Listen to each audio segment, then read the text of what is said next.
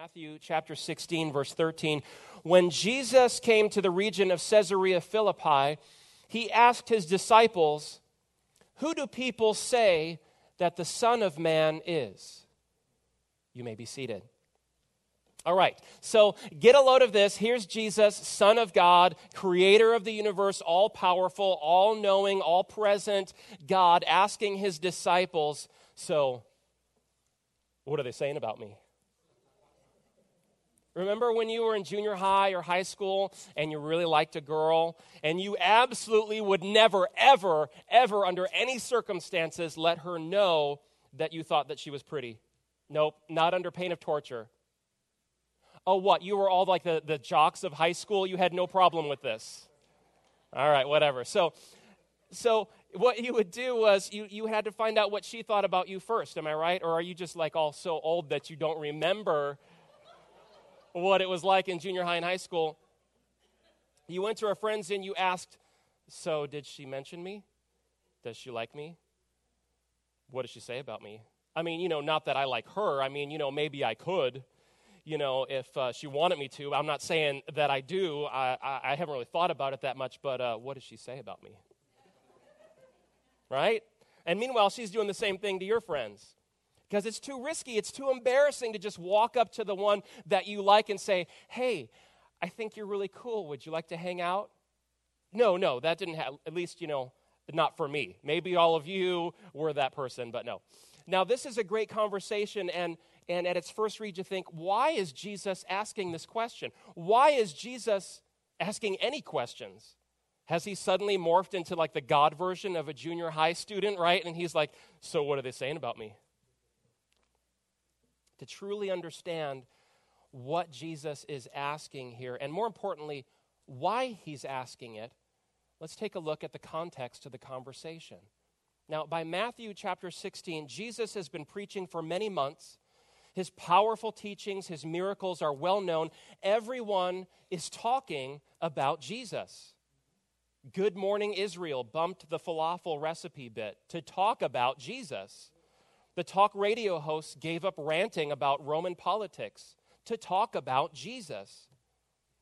I remember when the movie Passion of the Christ came out, and Kirsten and I were on our honeymoon, and that morning we had, wandered down to the common area for breakfast, and we were talking about going to see it. And some random guy overhears us talking about it, and he dives into our conversation, and he starts asking us about it and why we wanted to go and see it.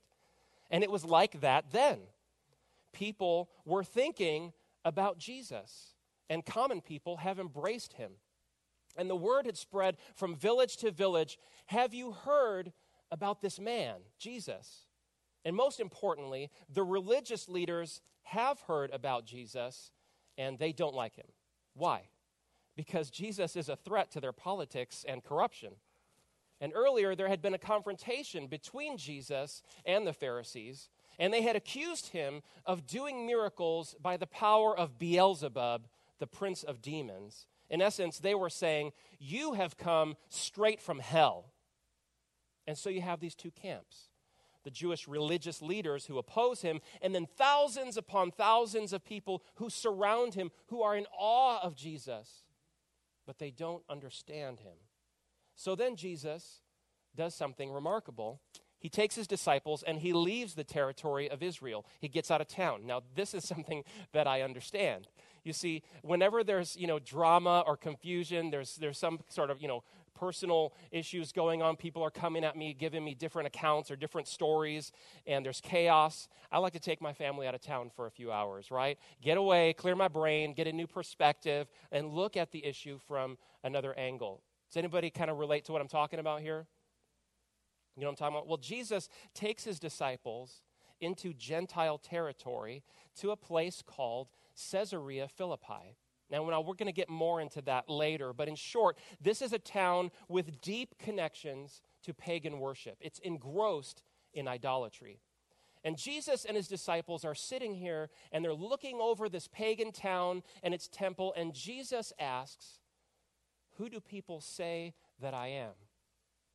And I can't help but wonder if he's looking, at this pagan temple and thinking, do people think I'm just one of many gods?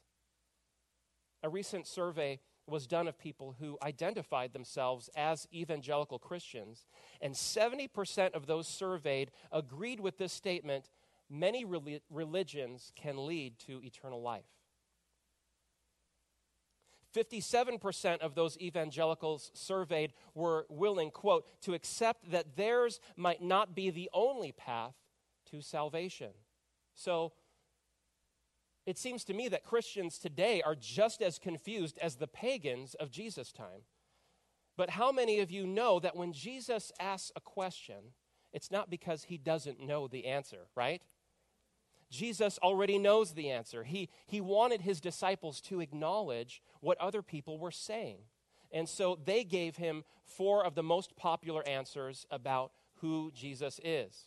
Some say that you're John the Baptist. That was Herod's answer. Others say you're Elijah, which was popular because the Jewish people expected Elijah to return. And still others said you're Jeremiah, who was one of the great later prophets. And still others say you're one of the prophets, which basically means I wasn't paying attention to the flannel graphs in Sunday school, but I saw that thing that you did with the loaves and fishes, and dude, you are totally one of those guys. Now, I think that Christians, sometimes we downplay those answers because we already know the right answer to the question. It's like, when you're watching Wheel of Fortune and there's one letter left and you're yelling at the TV like the answer to the guy, but the doofus still gets it wrong.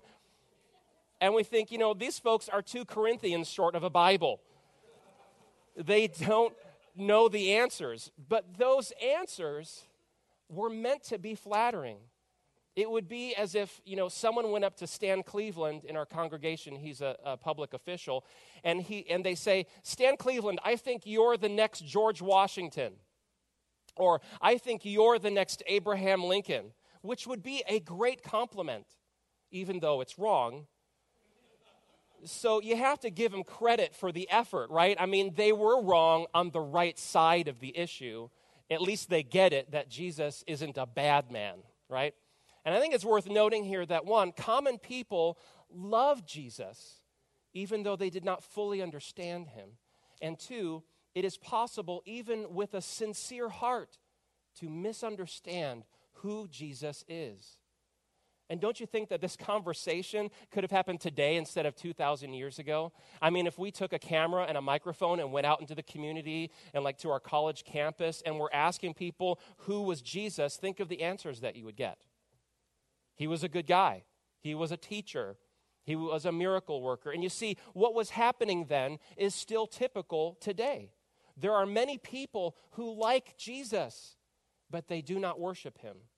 Maybe because they don't know the truth, or maybe because they don't believe it. And they think he's a good man, even a great man.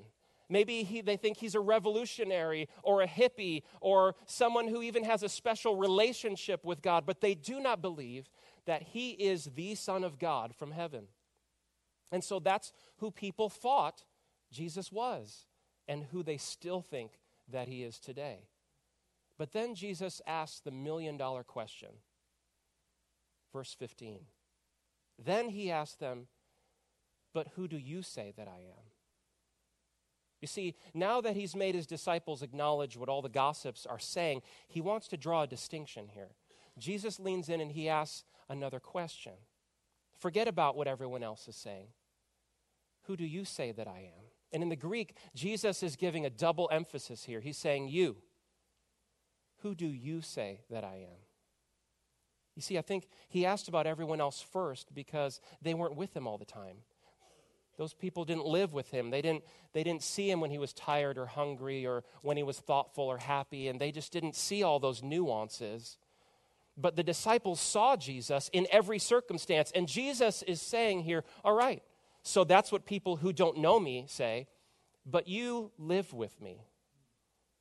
Who do you say that I am? And Jesus is never content with the surfacey, pat religious answers. He wants to know your true thoughts. He wants you to think about what you really believe and verbalize it. No hiding in a safe corner of the church, the truth. And he's looking into the eyeballs of men who have been with him from day one, and he wants to know, who am I for you? And this is the greatest question that we will ever answer. And I wonder if there wasn't a bit of an awkward silence here, with the disciples looking at each other and thinking, what are we supposed to say here? And who's going to go first? Verse 16, Simon Peter answered, "You are the Messiah, the Son of the living God." Surprise, who jumps in? Peter. Gotta love Peter. Like us, he's always sticking his foot in his mouth. He's got more passion than brains. He screws up. But Peter has a good heart. And here in this moment, Peter's heart is beating in sync with the Spirit. You are the Messiah, the Son of the living God. And each one of those in Greek hits like a title belt. The Messiah, the Son of the living God. I can just imagine the disciples here, eyes on Peter, eyes on Jesus, back to Peter. Can we just appreciate here for a second the fact that Peter is the first person to verbalize this? I mean, like Neil Armstrong, this is one giant leap for mankind. And C.S. Lewis wrote this. He said, "I'm trying here to prevent anyone from saying the really foolish thing that people often say about Jesus. I'm ready to accept Jesus as a great moral teacher, but I don't accept his claim to be God. That is the one thing that we must not say. A man who was merely a man and said the sort of things Jesus said would not be a great moral teacher. He would either be a lunatic on the level of someone who says, 'I'm a poached egg,' or else he would be the devil of hell. You must make a choice. Either this man was and is the Son of God, or else he's a madman, or something much worse. You can shut him up for a fool, you can spit at him and kill him as a demon, or you can fall at his feet and call him Lord and God. But let us not come with any patronizing nonsense about him being a great human teacher. He has not left that open to us. He did not intend to." And the biggest mistake I think sometimes we make as Christians today is only thinking of these stories in, as passages of ancient history in the past tense. And we lose the big picture when we do that. Instead, this conversation is happening today. This morning, here at 2620 Calusa Highway in 2016, Jesus is asking you, okay, forget about what everyone else says. Forget about society and your boss or your family, or even aside from what the guy in the pulpit is saying to you. I want to know from you. Who do you say that I am? And most of us are here today because we said what Peter did, right? A long time ago, we acknowledged that Jesus is exactly who he claimed to be. Jesus said, "I am the light of the world. Whoever follows me will never walk in darkness, but will have the light of life." Jesus said, "I am the Alpha and the Omega, the first and the last, the beginning and the end." Jesus said, "I and the Father are one." Jesus said, he is eternal. In John chapter 8, the people said, "You aren't even 50 years old. How can you say you've seen Abraham?" Jesus answered, "I tell you the truth. Before Abraham was even born, I am." And at that point, they picked up stones to throw at him, but Jesus was hidden from them and left the temple. In chapter 17, Jesus prays, "Now, Father, bring me into the glory we shared before the world began." Jesus placed his words as equal with God's. When he said, "You've heard it said, but I say to you," when he said, "You have heard the commandment which says you must not commit adultery, but I say, anyone who even looks at a woman and lusts after her has already committed adultery with her in his heart." Jesus said he is the only way to know God. No one truly knows the Father except the Son, and those to whom the Son chooses to reveal him. Jesus said, "I am the way and the truth and the life. No one can come to the Father except through me." And Jesus said that everyone who believes in him will not perish, but have eternal life.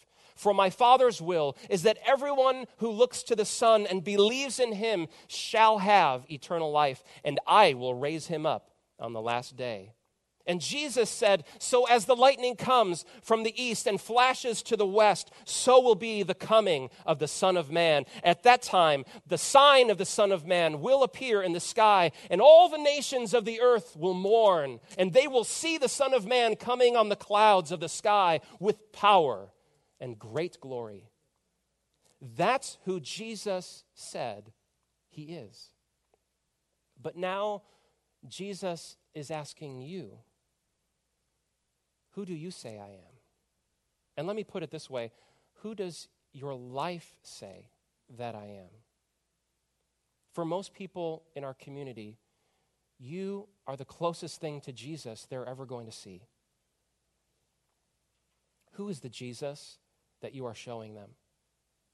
In your life, in your decisions, in your conversations, in your relationships. What are those things saying about who Jesus is? You know, here in church we sing that song, Jehovah Jireh, my provider, right? But if you can't trust him with 10% of your income, is he really your provider? We sing, Jehovah Shalom, you are my Prince of Peace. But if every time you have a crisis in your life, you're running around wringing your hands and complaining to everyone and saying, I just don't know if I'm ever going to make it, and you're staying up all night filled with worry, is he really your peace?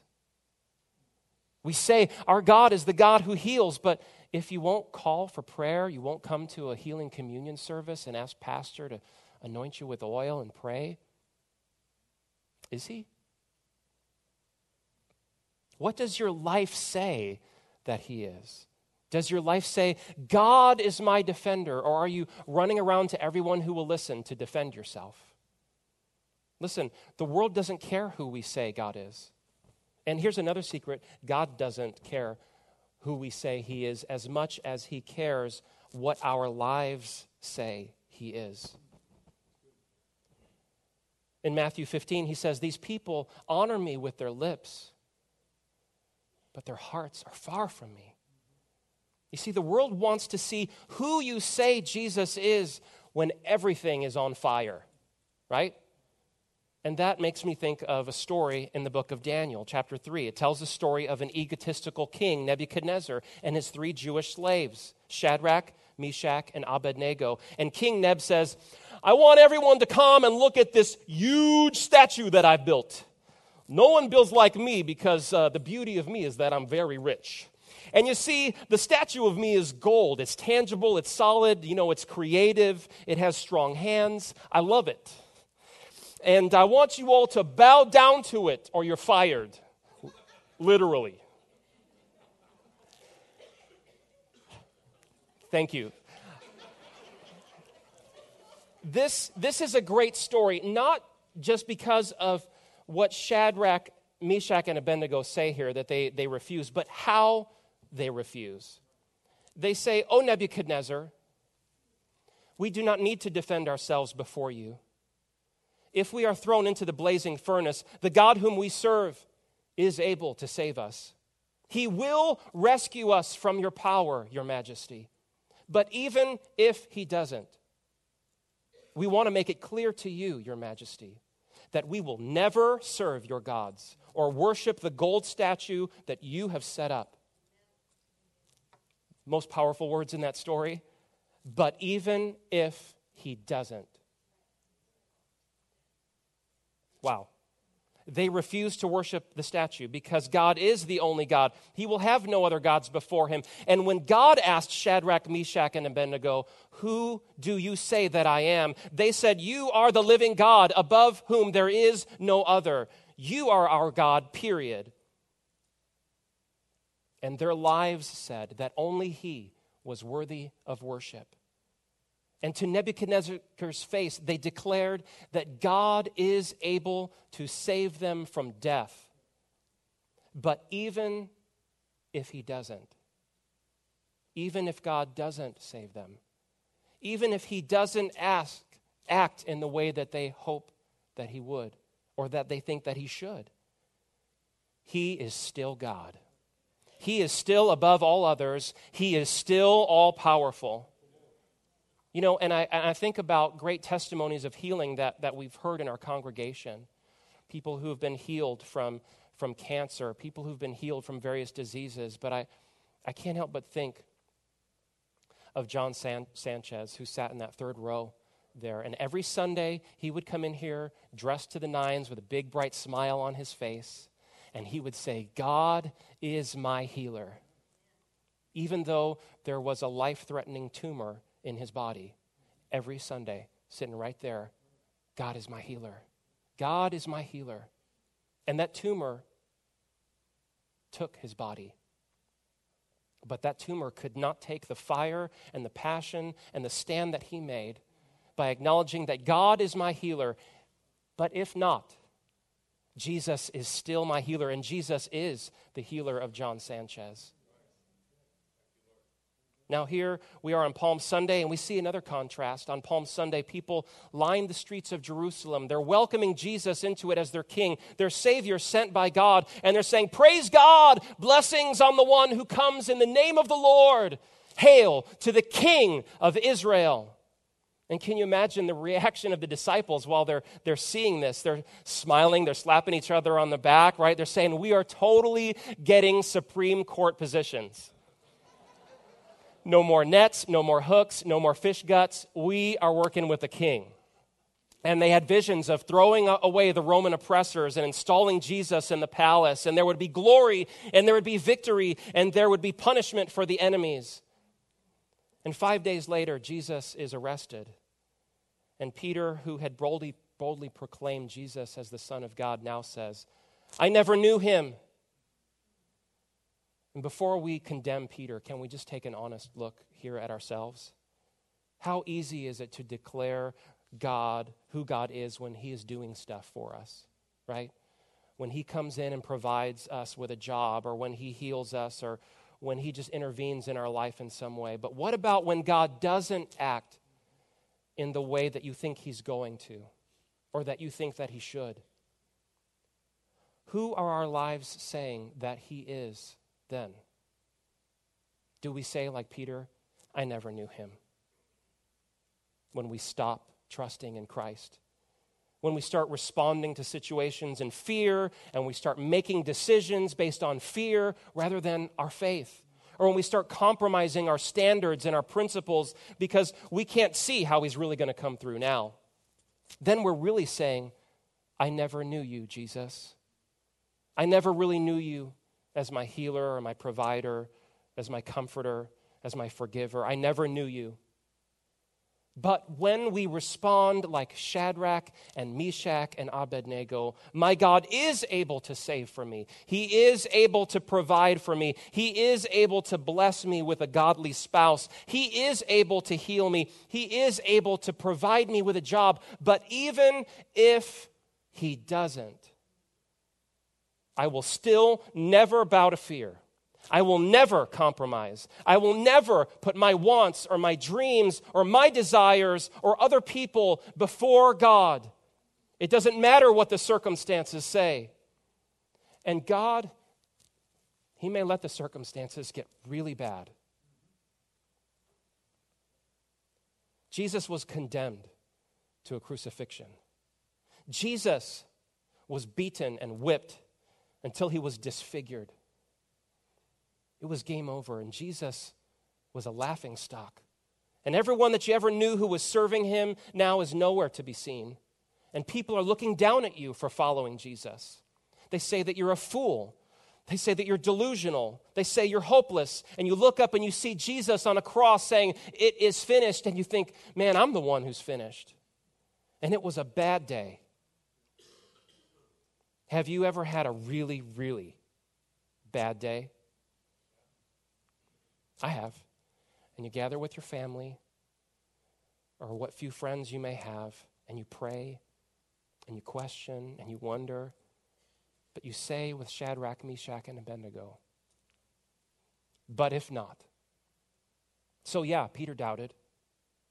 He denied Jesus. He failed. He was wondering if he had really gotten it right. If Jesus really was the Son of God, why was this happening? And I wonder what Jerusalem was thinking about the disciples after Jesus' very public, very humiliating death. Suddenly these guys who were all smiles, right? 5 days later, they're gone. They're vanished. And when Jesus isn't answering your prayers like you want them answered, where are you? Have you vanished? Have you isolated yourself? Have you stopped attending services? Have you dropped your commitments and cut ties with friends? How you respond in times of crisis is the most revealing thing about who you really say Jesus is. Can I get an amen this morning? It's easy to proclaim him when he's multiplying your blessings and reconciling your relationships and healing you. What are you saying about him when the crisis hits? But listen, communicating who Jesus is in your life, it's only half the story. Back to the original text, Jesus is asking the disciples who they say he is. And 2 miracles take place. A revelation from the Holy Spirit about Jesus' identity. Verse 17, Jesus replies, "You are blessed, Simon, son of John, because my Father in heaven has revealed this to you. You did not learn this from any human being." So after Peter speaks in faith, Jesus confirms what the Holy Spirit had revealed to him. And then after this massive revelation about Jesus comes the next big one. Jesus gives Peter a revelation of who he is. "Now I say to you that you are Peter," which means the rock, "and upon this rock I will build my church, and all the powers of hell will not conquer it. And I will give you the keys of the kingdom of heaven. Whatever you forbid on earth will be forbidden in heaven, and whatever you permit on earth will be permitted in heaven." The Holy Spirit first gave Peter a revelation of who Jesus really is.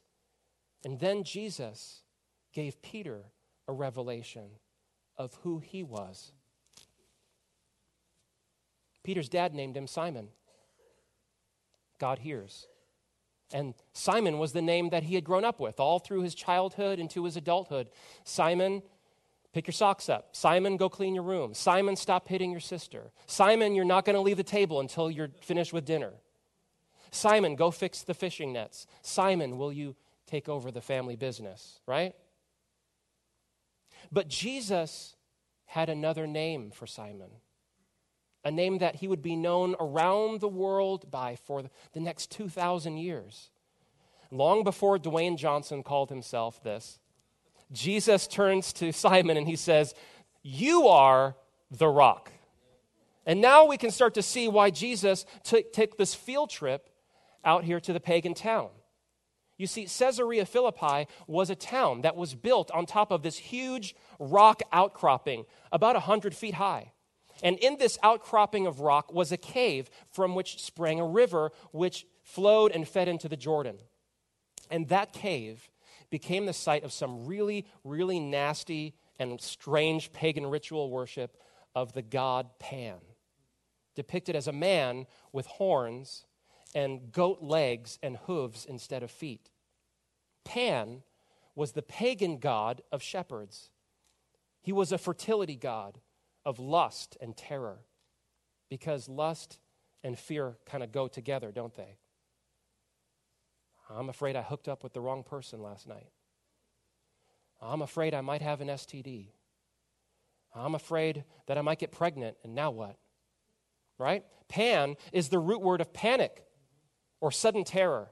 And that cave held a bottomless pool considered to be a gateway into Hades. And Jesus said to Simon, "I am renaming you the rock. And do you see here how the enemy has built up this town and this freaky pagan temple to lust and fear? Well, your confession will be the rock upon which I build my church. Springs of living water will flow from where I, the good shepherd, am worshiped. And my temple will be a place where perfect love casts out all fear. My people will storm the gates of hell, and they will win." Praise the Lord. And Jesus gave Peter a visual representation to illustrate the revelation that he was giving to him, just like he did with Abraham in the Old Testament when he said, look up at the night sky, count the stars if you can, because your descendants will be as vast and numberless. And here is the hidden treasure of this passage. You will only truly know who you are when you truly know who Jesus is. Jesus said, if your first concern is to look after yourself, you'll never find yourself. But if you forget about yourself and look to me, you'll find both yourself and me. And he said it this way in Matthew chapter 7, anyone who listens to my teachings and follows it is wise, like a person who builds a house on solid rock. And though the rain comes in torrents, and the floodwaters rise, and the winds beat against that house, it won't collapse, because it is built on bedrock. But anyone who hears my teaching and doesn't obey it is foolish, like a person who builds their house on sand. And when the rains and the floods come, and the winds beat against that house, it will collapse with a mighty crash. How often have we based our self-worth on someone or something else other than what Jesus says? We put our identity in our jobs or our kids or our bank account or our gene size or our health. But what happens when we lose that job? What happens when our kids move out? What happens when we gain weight or we get sick and we can't do the things that we used to? Have you ever struggled with the question, what do I do now? Who am I now? You see, here comes the trick of Satan, right? He wants you to look for your identity, your purpose in anything but Jesus. He wants you to search for your identity in things that are always changing and shifting sand, like relationships or a career or admiration or acceptance. And at first things are going well and you're thinking, hey, God is blessing, but then the storms come. And there's a collapse. And you find out that you had been building your house on sand and not the rock. And none of us are immune to this truth. God wants to tell you who you are. He wants to show you your true identity. And when you turn to Jesus and you ask him, who do you say that I am? He will show you the cross. He will show you the scars where he was crucified for your sins. And he will show you that his love is like no other and that you don't need others to tell you who you are. In the last book of the Bible, Jesus says that to everyone who overcomes, he will give a white stone with a new name written on it, known only to the one who receives it. Jesus has a name for you, a revelation for your life, and he will tell you who you are. But first, you must tell him. Who is he to you? This morning, I'd like for us all to stand and in reverence of God's presence in this place, let's bow our heads and close our eyes.